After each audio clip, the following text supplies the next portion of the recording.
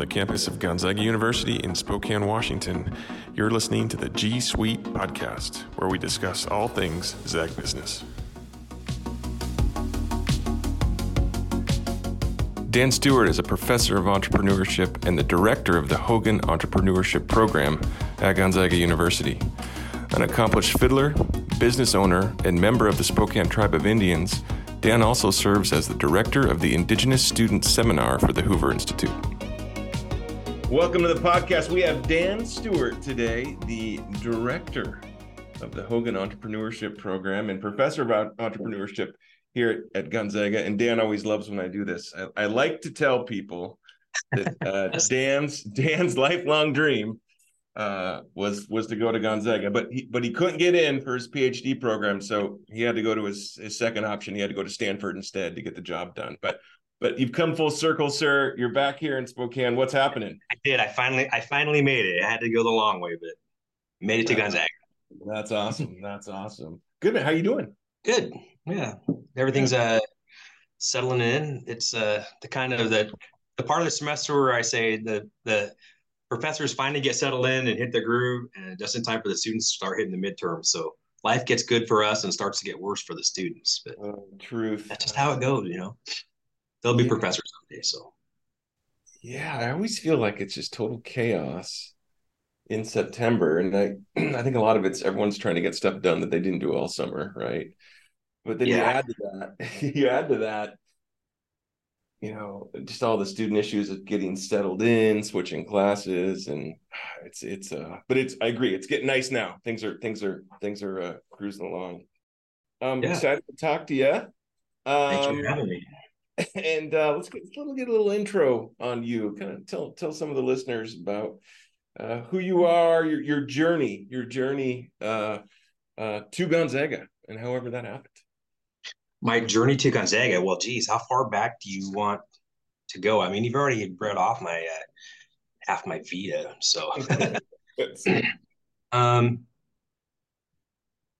don't know. I mean, I could tell you how I ended up at Gonzaga. I could tell you how I maybe chose academia as a career. Just depends on how much time you want to spend today.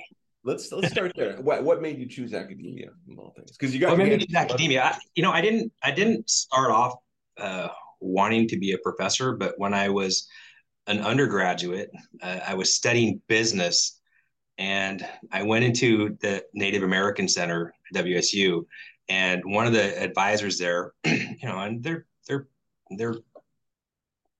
good at keeping track of the students who were there. Gave me a flyer. She just called me in and said, "You got to take this flyer. You got to look into this program," because I've been doing really well. So my grades were really good. I was involved with school, and I don't know. I was thriving academically and doing well. And she had come across this program by the AACSB, and so most people probably don't know AACSB is the accrediting body for the business schools. So the AACSB had started this program called the Minority Summer Institute, where they were trying to fill gaps in the business school world where there were no faculty of color. So they were trying to increase the number of PhDs of color so that we would have more faculty of color. So they had this program that they had just piloted at the University of Michigan. And so I applied to this program, and I spent the summer, I think it's right after my junior year. So in my junior year, I went to the University of Michigan and started taking doctoral courses. So the AACSB had set up this program to introduce you to say, here's what doctoral stuff looks like. And I was amazed because it looked nothing like the business classes I'd taken. The business classes I'd taken were kind of like the business classes you take today. They're very applied, hands-on. They're teaching you things. And I went to Michigan. I was taking these doctoral courses, and there was nothing applied at all. It was a new skill. It was all about research and statistics and collecting data and how do you write like a scholar. And then in the meantime, while we weren't training, they would constantly bring in professional development workshops that they had set up for us with people to teach us what life would be like as an academic, as a professor, what the rewards were, what the trade-offs were. And then there were a couple of days where they just brought in dozens of schools just to recruit us. And there was only 30 of us at this Michigan program. And so we got a lot of attention. And so it was instilled in me that there was a lot of opportunity and cool things that you could do as a professor. So in the back of my mind, I left that program knowing that I would someday pursue a doctorate, and I didn't do it right away. I mean, there's a lot of faculty who graduate and go straight through into grad school, a lot of times straight into their PhD programs. In fact, a lot of people don't know you don't have to have a master's to get your PhD. Sometimes you can just go straight through. But I had been doing ROTC, Army ROTC, so I had to pay back my time. So I went to the Army for 5 years, active duty, and that around that third year, it started to kick it into me. It's like, well, you got to choose now. You're going to stay in the Army, or are you going to pursue something else? And to be honest, my wife helped me make the call because she didn't love being in the Army. Our first year that we were married, I saw her 4 months out of that year because I was just constantly deployed or training. And so we decided it wasn't going to be a 20-year lifestyle for us that was going to work. So I was lucky that I decided that fairly early on, and I was able to start transitioning myself to do something where I could get out of the Army and have a good prospects moving out. So the first thing I did was I asked and this is a very unpopular ask, I asked my commanders at the time, can you take me out of the line units because I was in a deployable armor unit? And can you put me somewhere I can get a job skill? So I was a medical service officer. So I was in charge of a bunch of medics and evacuations. So they said, well, we can put you in one of the DoD hospitals. So they transferred me into the largest Department of Defense hospital that we have in the system. And I became a hospital administrator for my last few years. And this will become important later because this is where I learned construction projects. When you're a hospital administrator, part of the things that I got tasked to do was I needed to remodel clinics. I needed to build new clinics. I had to build a NICU at one point. So part of my job there was managing big projects for this hospital, but realizing that I was going to get out in a few years. So when I got out, I decided that I would hedge my risk and apply to MBA programs and PhD programs. And I just got really lucky, and I got into all the PhD programs that I had wanted to get in. And I think it's partly because of that University of Michigan training that I had that allowed me to really apply with a lot of knowledge that here's what a good applicant looks like. So, I'm thankful for the opportunity that other people gave me where I applied with a lot of wisdom about what I should say and what I should focus on for my application. So that's sort of how I chose to become an academic. So then after grad school, I ended up at, I always thought I'd come back to the Northwest. I was targeting schools in the Northwest. So I always figured I'd be, maybe in Seattle or Portland or Eugene or someplace, but I just stumbled across opportunities in Spokane, which is perfect for me because I'm from Spokane. I mean, that's part of the story that you didn't mention. Is that I'm one of the very few faculty, you too, are actually from here. If you look around at the faculty, most are not from Spokane. We're a big enough school now. We're nationally and internationally that every search we do is national. So it's sort of rare to have faculty who are from this area and familiar with the area. So I was really, really fortunate to end up working back in Spokane, and my wife's from North Idaho, so it was perfect for us. So I ended up at WSU.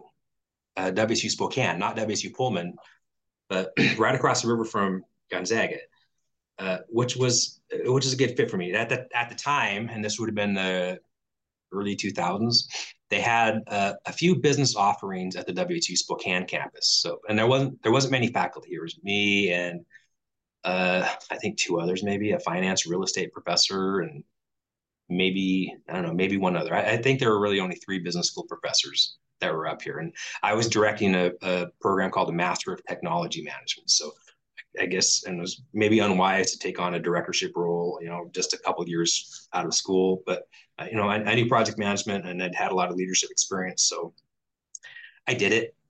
But it didn't last very long because WSU, and I think this is the right move on their part, they strategically decided that they were going to focus their energies at WSU Spokane on the health sciences. So they decided that Master of Technology Management, which was run out of the business school, would be shut down in Spokane. So my dean, my boss, came to me one day, called me into the office and said, "Hey, guess what? We're shutting down the program in Spokane, but we've got a position for you down in Pullman." And that would have been great. I like Pullman. My wife's from really close to the Pullman area, and I think I would have done okay there. But there were things going on in my life that I didn't particularly feel like moving. My family had just got settled into Spokane, and we had started a business. I don't know, maybe a year before or 2 years before, and I didn't just want to abandon the business because we had just got it going and found some clients and we were becoming stable. And so I would have been fine moving, but it wasn't my first option. So I tried to, I was, when you get news like that, you got to collect yourself a little bit. Say, well, I'm going to have to go home and I'm going to have to tell my wife and kids, like, "Hey, guess what?" With a smile on your face, "We're going to have to move." And so I went for a walk, and I got out of my office at WSU Spokane, and there's a footbridge that crosses the river over to Gonzaga. And I'd never actually been over here. So I crossed the footbridge. I said, "Well, let's go see what Gonzaga is all about." And this is the summer. It must have been June probably already. And I don't know if you guys have ever been, well, I don't know if you've been in Spokane or Gonzaga in the summer, but it's not packed. It's pretty quiet. It's pretty lazy. So I just floating around, and I walking around, and I saw the business school. I said, "That's cool. I just want to go see what it looks like." And I walked in, and I just walked up the stairs to the second floor. I didn't really know what was up there. It's mostly faculty offices upstairs, but I didn't know that. I thought it was maybe more classrooms. So I walk in. There's one guy with his door open, and I looked at his tag, and it said assistant professor of management, I was a professor of management at WSU. So I knocked on his door. We started talking, and I introduced myself, and it turns out that he was teaching exactly what I was teaching as well. And I said, "Well, any chance you guys are going to have any openings anytime soon?" Just randomly. And I didn't even notice when I first walked in what he was doing, but he was packing boxes. I just was trying to introduce myself, but this guy was packing his boxes. And so he says to me, he says, "Hey, that's really funny that you would ask that, because they're not too happy with me right now. I just resigned 2 weeks ago because I'm leaving to go to Virginia Commonwealth." And literally, he was going to be gone in 2 weeks. He said, "And they haven't been able to fill my position." And so it's like, he said, "What do you teach?" And it turned out we taught the same exact thing. And he said, "Oh, maybe this was just meant to be." So it was just kind of the stroke of luck running into this guy, and he had his door open, and we taught the same exact things, and he was leaving, and I needed a place to go.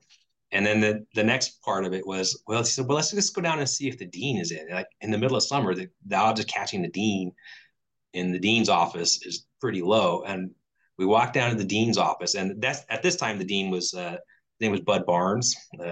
He'd been the dean for probably 30 years. But we walk over to the dean's suite, and his doors are wide open, and he's just sitting there behind his desk. It's almost like a light shone down on him, just sitting there waiting for me. And he goes, "Hey, what's up, Matt?" And this other professor, I was leaving, and it was amazing. So I met the dean that day, and within a matter of, I think, maybe a week or so, I had a contract and was ready to move over here. Wow. So yeah, it was just it was meant to be. I think it was just ordained that I'm supposed to be here. That's incredible. That's Yeah, incredible. and I love it here. I mean, it's just it was a transition coming from an R1 research school to Gonzaga. I mean, the culture is a lot different at WSU. It's really faculty focused and faculty focused on research. And yeah, no, students are there too, but you're just really supposed to teach and tolerate the students. You really focus on you, and it's a faculty first culture as long as you're doing research. When I came over here, I was really taken aback by the faculty. They're sitting around and their offices are open, and students are just wandering in and out. And I never had experience in a place where just the students are like wandering in and out of faculty offices and making conversation with them. And but I love it. When I say it took me aback, it did, but not in a bad way. It just was an adjustment at first. Say, what's going on here? And I grew to love it really, really quickly. So I like this. I really love sort of the balanced approach that we have at Gonzaga between teaching and research. Yeah, it's interesting, and of course, I've only been here at Gonzaga, but we're conducting a couple of faculty searches, and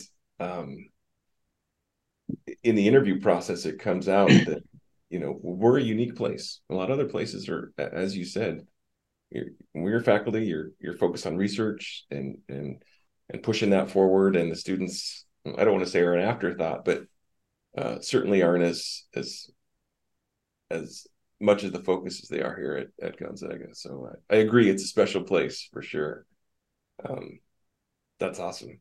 So okay, so you land, and I remember that professor because Matt Rutherford, I think he might be Virginia Tech. He said he's at VCU, you think, or is it? He's Yeah, either VCU or Virginia Tech. I maybe think he it's was Virginia VCU. Tech. He might be Virginia. Good guy. Yeah. Yeah, really good guy. I think he came out of Auburn, and then I think he was probably from Alabama originally, and kind of had an itching to get home. Which I get. I totally understand that. So Yeah. So you mentioned your business. Let's talk a little bit about your business. What are you moonlighting as? What are you dabbling in on the side? well, sometimes I feel like I moonlight here. Yeah. So it depends what it is. So I've got two companies. One that does commercial construction. It's called Darden Enterprises.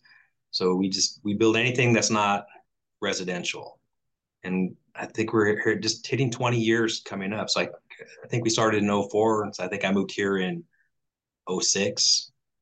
So we do commercial construction projects in North Idaho and Eastern Washington.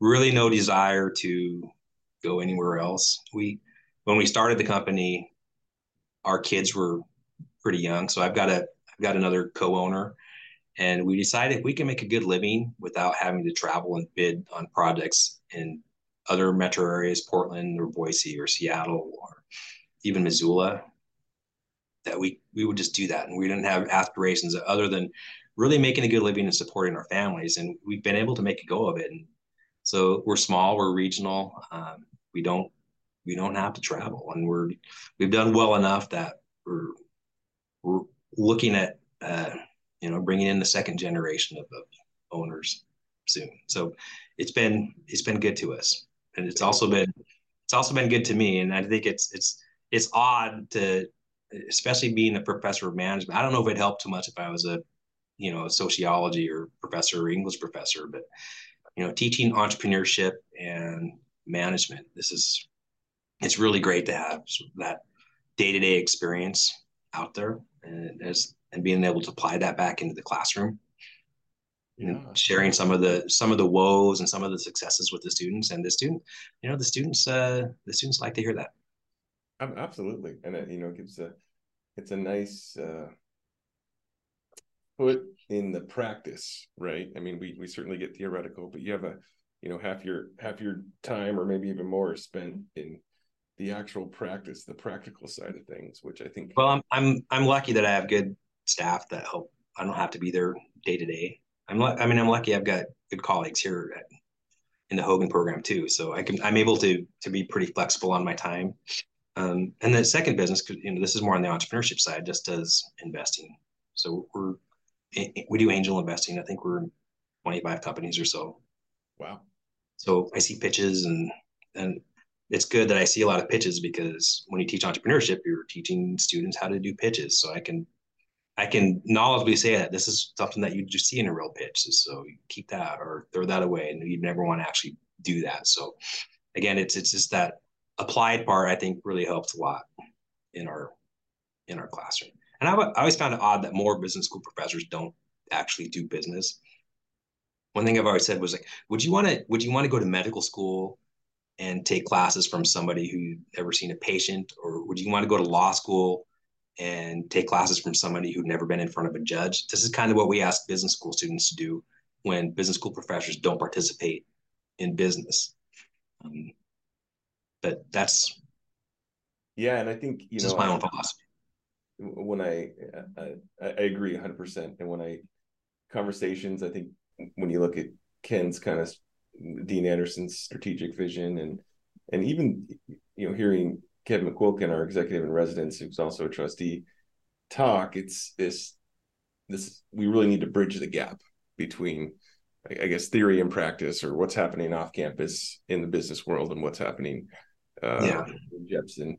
And that, gosh, that makes a lot of sense to me. I used to dabble a little bit in tax returns. And it was good. It was helpful. It was difficult for me to be efficient because you have to get a lot of volume to make it work, at least on the tax return side. But I've done some other things. You mentioned angel investing, and I'll share something with you. I was really fortunate when I was growing up. My dad was, I think pretty forward thinking as far as financial and investment opportunities, and I got an IRA when I was like 18. And Nice. and so I didn't know what to invest in, so I just was, this is late 90s or whatever, and I was thinking, let's go with some Seattle companies. So I put it all in every year and just into Microsoft and Starbucks.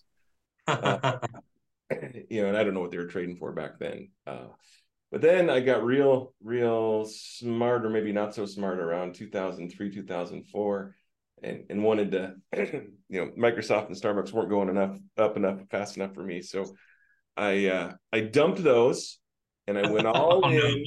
I went all in on a Canadian battery company. They were making these lithium batteries to store energy coming off the wind turbines.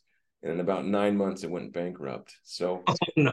I'm what you call, this is good. I'm a resource for you. I'm what you call a counter indicator when it comes to investment decisions. Because Microsoft and Starbucks, I don't know if they're like 30x what they were back then. I might be, have a few more bedrooms in my house if I would have been smart. But I'm gonna have you in the guest lecture. yeah. Sorry.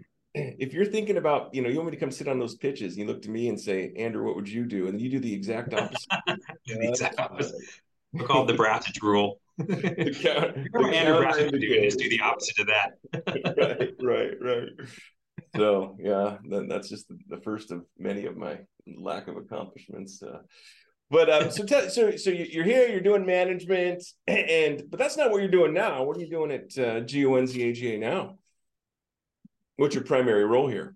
Your office, your fancy office over there across the bridge. Oh, well, I don't know. I still think my primary role is being a professor, but I'm a professor in the Hogan program because I direct our Hogan Entrepreneurial Leadership Program, which is, if people don't know what it is, it's a 3-year minor that we have that is, we're kind of housed in the business school, but it's interdisciplinary. So most of our students are not business school students. We're typically around, a third to 40% business school and quarter from engineering, and then the rest are just random majors from throughout the university. I didn't realize that was. I thought it would have been closer to 80% business, but that's cool. Okay. I think it's harder to get in if you're business because more business school students apply, but we purposely try to make the program diverse by disciplines. And so if you're applying from arts and sciences, your odds go up. So yeah, we're trying to put together students who think differently about problems. And so it's sort of resembles a microcosm of what students experience when they leave here and they're have to work with people who aren't business school trained. And so, hey, how does an engineer solve a problem? Or how does a biologist or sociologist solve a problem? Or how do they think about these problems? And so forcing people to work with others that are from different disciplines and different lenses and different viewpoints, we just think it adds to the richness of the program and the vibrancy of the students on the other end. That's absolutely. And you think about, because in academia, we have a tendency at times to get a little siloed, right? And we're over here on the edge of campus in Jepson. And what a great opportunity to kind of leverage a variety of mindsets and skill sets. That's awesome. I've always kind of viewed Hogan as kind of the honors program within the business school, but not realizing how broad you were. So there's. I think the university considers it one of its main honors programs, that just not for the business school. So yeah. I think the CLP, honors, Hogan, and ROTC are sort of the big crown jewel programs that get a lot of attention. Yeah, and to me, it's like these students they're really great students, and they're motivated, they're smart, and they want to be there because it's fairly competitive to get into the program, and so they realize that it's a privilege for them to be there. But it's always a privilege for me to also be teaching them Right. I feel like somebody gave me this keys with the sports card. I was like, these are students that you can push really hard, and they always seem to respond. So that's why I say sports card. Like they're just really responsive, and they're great, and they do great things when they graduate. They're always leaving here with honors and awards, and people ask, he said, what do you do in the Hogan program? So, well, I think we contribute to their success, but they're just great students anyways. I think, they're the type of students I think we're going to do great things anyways. And I'm just happy that we get to play a part in their success. Right. I completely agree. It's a very common Gonzaga story. We get good kids. I say that. I mean, they're not kids, but we get good students here. For some reason, they're Yeah, I drawn. mean, there's an ethos here. You could easily choose UW or Oregon or any of the big schools that probably have a higher national profile, but students come here and they realize that there's something different to the way that we think, and the way that we think about community and the way that we think about social good is a lot different than it is at other universities. Yeah, absolutely. So And you guys, students self-select into that. right. And your program, you're climbing up in the rankings nationally. And nationally, isn't that the Hogan program? It's Well, I would say entrepreneurship in general, which is okay, gotcha. important. Like, so entrepreneurship at Gonzaga, yeah, we've been ranked at US News at the last in the top 20 or 25 for the last 4 or 5 years. So it's nice to get that recognition. And Hogan plays a major part in that. Another other part of that is we also have an entrepreneurship concentration that's in the business school. That's just for business school students. And it's to me, it's kind of yin and yang. I always tell students when they're asking about entrepreneurship, I, I, I don't tell them that Hogan is better for them or that the entrepreneurship concentration is better for them. I'm not going to say that because that's exactly what I tell them. I say one is going to be better for you. I'm not going to say that I'm not going to say that either program is better than the other. It's just they have different needs and different missions. So I can usually talk with a student and I can tell where they'd be a better fit. So I'll either encourage them to apply to Hogan, or I can say to them, hey, for what you want to do, you should just take the entrepreneurship concentration because it's more suited to what you want to do. So the entrepreneurship concentration in the business school, because it's in the business school, you end up taking a lot more core business courses. So if you want to study the nuts and bolts of, of startup, then that's probably a better option. The Hogan program is really a leadership program that it's sort of embedded in entrepreneurship. We use entrepreneurship, but as a lens to really teach students how to become better leaders who understand innovation and change. And I don't really tell this to them all the time, but I always tell the other instructors, I tell the adjuncts that our mission here is we're not creating people who are going to do startups. We're creating change agents. So every student who comes out of the program should be able to go, if they're going to become an accountant or a scientist or an engineer, they're going to be a better accountant or scientist or engineer because they understand how change works. They understand how to pitch change and to sell change and to lead people through change. So no matter what career you go through, maybe you're not a startup entrepreneur, but you're entrepreneurial. And because you're more entrepreneurial, you're a change agent and you're a leader. And that's the kind of students that we want to have go out the other end. It's honestly, it would be irresponsible of me to ask them to go do startups right out of the program. The students are, I think last year, they're 100% placed by graduation, either into Big Four accounting or management consulting, or into high caliber grad schools, like either European grad schools, or I had one student go into a Stanford medicine. So they're doing, and had a couple go to law school. Like I can't really look them or their parents in the face and say I would discourage you from doing that. You should just go to a startup. That's Right. it's irresponsible. Like their opportunity costs are too big. So I tell them what usually happens with our graduates is they don't become involved with entrepreneurship right away. They're entrepreneurial, but they go out and they find some skill sets and they find an industry that they like, and so they get some expertise. But if you look at their LinkedIn profiles and you follow them, 5 to 10 years out, they almost all some sort of come back to the entrepreneurial world in some respect. Yeah, and I mean, you can be entrepreneurial in so many different capacities, right? I mean, even Yeah. if you're in, medical administration, right? Yeah, you can create Yeah. solve Well, problems. professors have to be very entrepreneurial. You have to know your own project. You have to start your own projects, figure out how to fund them, and figure out how to resource them, and that's part of it. And that's something you would get from either program.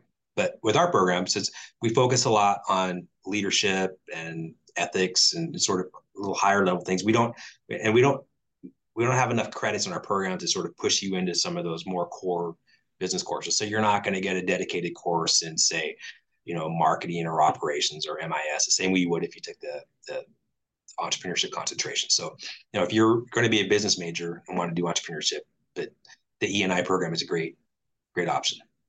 Yeah, also have really great students, and I know because we have part of the Hogan program is we have something called the New Venture Lab, which is a student-run consulting club.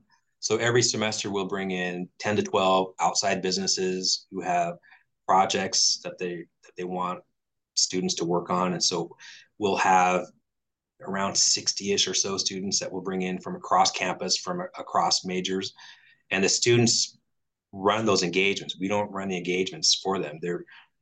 We pair them up, but we supervise them through the process to make sure the projects don't go astray and they don't do anything to damage the university. But when we say student run consulting, it really is. We employ 3 students part-time, and those are usually Hogan students, seniors and juniors, to run the New Venture Lab. But those students then go out and recruit team leaders, and the team leaders they recruit tend to be from just all over campus, and a lot of them come from the entrepreneurship concentration within the business school, and they do great. They're great students. Yeah. And the cool part, and then those team leaders, they get to supervise 3, 4 other students beneath them, and it's kind of cool. Kind of cool to see those students run that program. Yeah, I mean, you definitely have the superstars, that's for sure. That's crazy. We'll shifting gears here a little bit. You write books on occasion. You maybe have or at least are involved with editing and collecting a knowledge base. Go ahead. Yeah. So you got a couple of books. What? Let's talk about those a little bit. Okay. Well, they're probably not for the general reader. They're for me and my passion, because I'm a Spokane tribal member, and I've seen the lack of economic development and business development generally in Native American tribes. So one of the things I've always been interested in as an academic is economic development in Native American communities. Just realizing that this is not, if you grow up in a Native American community, it's very rare that you grow up and say, hey, I want to be an entrepreneur. I want to start a business. It's more typical. Hey, you need to go be an educator or learn health sciences, or there's a bunch of other careers that are, I guess, prioritized over business. So we don't have a lot of business trained people in Native American communities. We have people that are doing businesses, but they don't tend to have a lot of formal training. So and that's something I've always wanted to address. And I've been fortunate that to be at a place like Gonzaga where they allow me to do work like this. It's seen as such a niche topic by some people, and as maybe I would say some people even see it as not as important as other topics. So to come here where I have a dean that supports that kind of work and a school that supports that kind of work has been a real blessing for me. But I've also been able to create a good network of other academics who are interested in these issues, and there's not many of us. So when we find each other and we all have a passion for it, we work and we collaborate together pretty well. So I've been able to be at the forefront of a couple really sort of leading edge texts around this issue. For sure. And I actually have 2. Oh my gosh. I have both on my shelf. I have both copies signed by the you can sign this one. You didn't sign this one. I'm gonna have to get you can eBay him for 99 cents. Yeah, the American Indian Business Principles and Practices. This is the signed one. Yeah, I'll buy him back for $1.50. Right. And then Creating Private Sector Economies in Native America. sustainable development through entrepreneurship. So, and these are collections of essays or of articles that you guys edit and kind of. Yeah, it's a peer reviewed volume. So I'm kind of like basically the editor of the volume. So we had go out, solicit contributions, and then we have to edit them and work with the publisher. One's from UW Press, and then the second one's from Cambridge University Press. So I did learn a lot about. I mean, I'd contributed book chapters before, and that's part of what you do. You write peer reviewed journal articles, but I also had done a few chapters as well. But I've never seen it from that end until, I don't know, it's probably 10 years ago we actually started on that first text. Cool. Well, it's cool. Well, in addition to that, in addition to hanging out in Spokane, you head down to the farm, down to Palo Alto every once in a while. And you're kind of tell me about your role in the Hoover Institute and what goes on. I know you get to hang out with a lot of cool, smart people. And I'm super jealous. I'm super jealous. You get to hang out with Condi Rice. I'm pretty jealous about that. So good. Yeah. So as part of my work with the writing on Indigenous communities, well, I think when I first started writing, it was really more business and around business school professors. But I ended up, I was invited to a think tank in Bozeman called the Property and Environment Research Center. And this is way early. This is way early 2000s. But I was invited to this think tank, and I got one of the people there is a senior fellow at the Hoover Institution at Stanford, and he'd been working on sort of some indigenous economics issues. Actually, he's not native, but he'd been writing on these issues. I don't know, probably a decade before I met him, and he was, putting together programs, and he had a pitch out to the Hoover Institution to start a new program, and it ended up being funded by the Maytag family, Maytag Foundation, and so they sponsored this program called Renewing Indigenous Economies, and it's not just focused on Native America.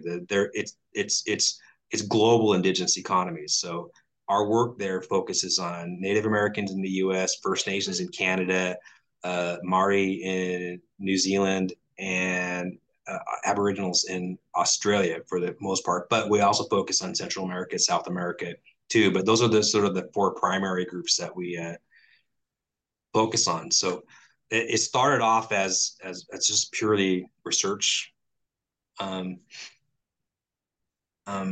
gatherings where people would come share their research. But I pitched the idea. It's like, why don't we do something for students as well? And so they made me the director of their Indigenous Student Seminar. So I'm lucky that I've got resources from Stanford to go out and put together a seminar that we'll meet multiple times a year. So I'm down there, a couple times a year to do this seminar, but they allow me to go recruit, and the students they come from all over the world. Like my last session, like around 30 students. I think 7 of them came from New Zealand. We had a handful from Australia that flew in. We like maybe of the remaining, maybe half of those were from America and the rest from Canada. So I feel like it's really pushing me to grow and explore the way that the issues surrounding Native American economic development have a lot of parallels with the other indigenous communities throughout the world, and being able to talk with leaders and students from these other communities is really enriched the way I and other people think about the issues at home. So it's been sort of a really fruitful cross collaboration to be able to make the scene go global. And it's also a pleasure to go back to Stanford a couple times a year and right. Teach them. Yeah.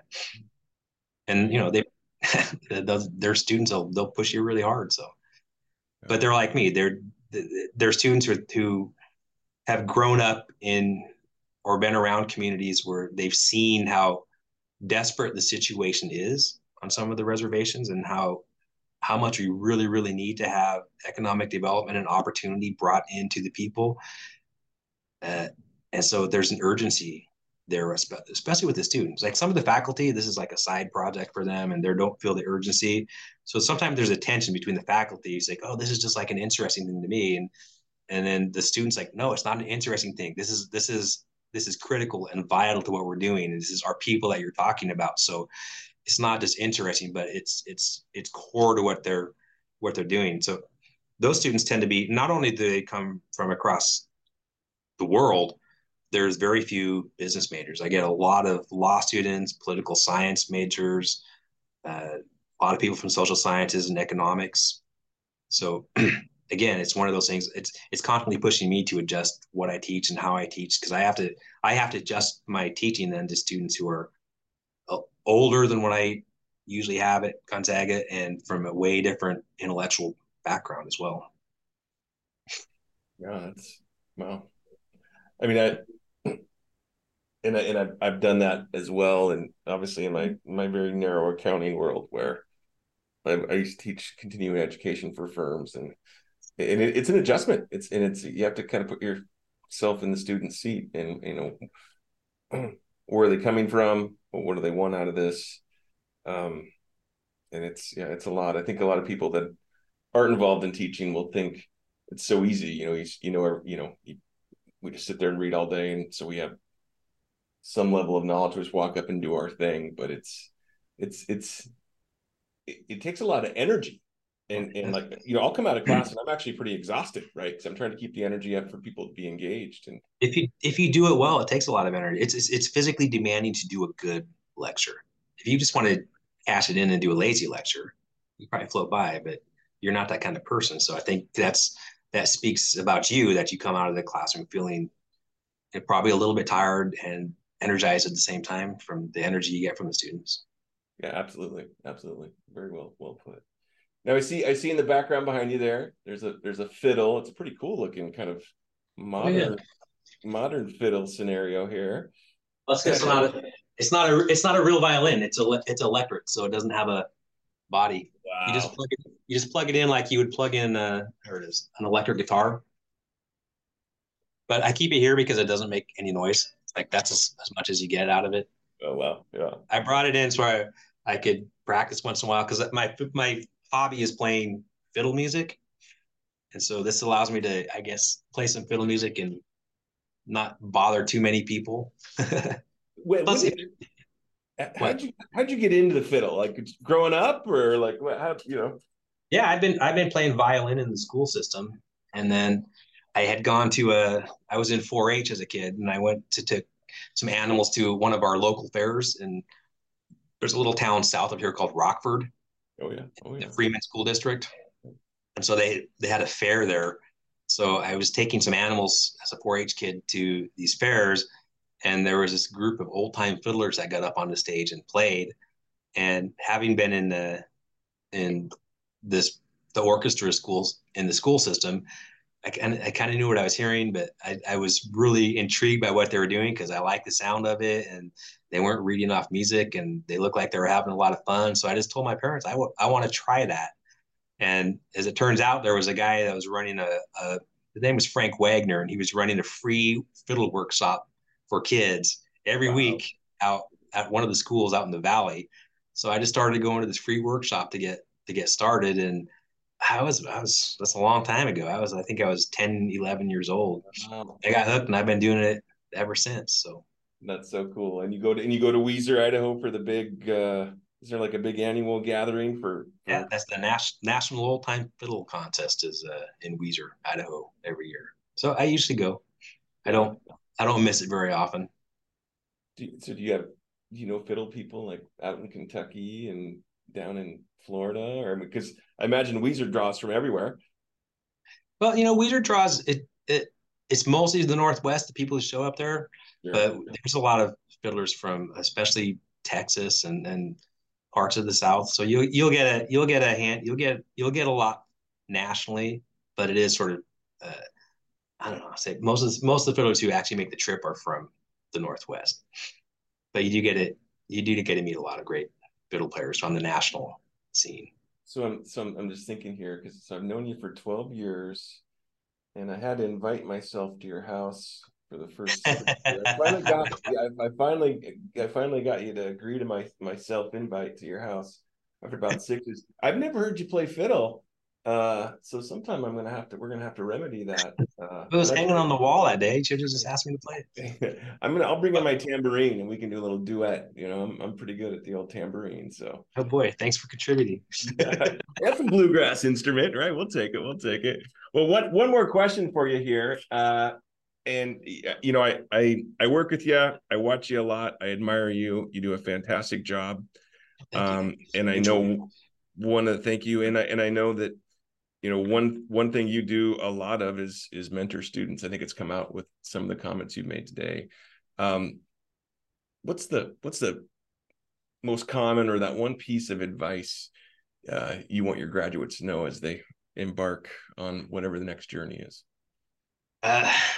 My advice would be, don't turn down opportunities.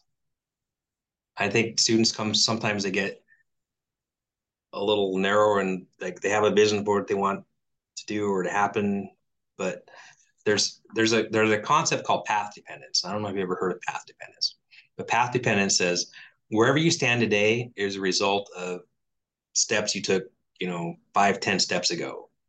And so there's whatever choice you make today influences the path that you're on eventually. And it's so cliche when you hear people say, well, find something that you're passionate about. Yeah, well, most people are 21, 22 years old when they graduate, aren't super passionate about really anything. They haven't found professionally something that they're going to be passionate about. But when I say don't turn down opportunities, I say because opportunities, even if they're not what you had envisioned for yourself, they influence you later in ways that you can't predict. Like me going in the military, somehow learning construction management. Well, that influences the path I'm on today, having a construction company. Me deciding to go ahead and apply to something as an undergrad that introduced me to PhD programs and doctoral studies, even though I had never considered, I didn't want to be a professor, but I took it. I just look at those opportunities and said, well, they're not what I envisioned for myself, but let's try them out. And those things kind of influencing you, and they influence what's possible for you later. Everything that you do informs what you're able to do later on. And the broader set of things that you try and experiment with, the broader the set of skills that you bring to any organization that you want to be part of. And I guarantee if you apply yourself and you try enough things broadly and pursue enough opportunities, you will stumble across that thing eventually in your life that you're passionate about. So, I'm not going to dumb it down by saying something simple like just go find something you're passionate about. It's not that simple. Finding something you're passionate about is part just good fortune, but it's part of the hard work you put in trying and experimenting with new things and taking advantage of opportunities that are given to you, even though you don't necessarily think they align right at that moment. The alignment comes ironically later.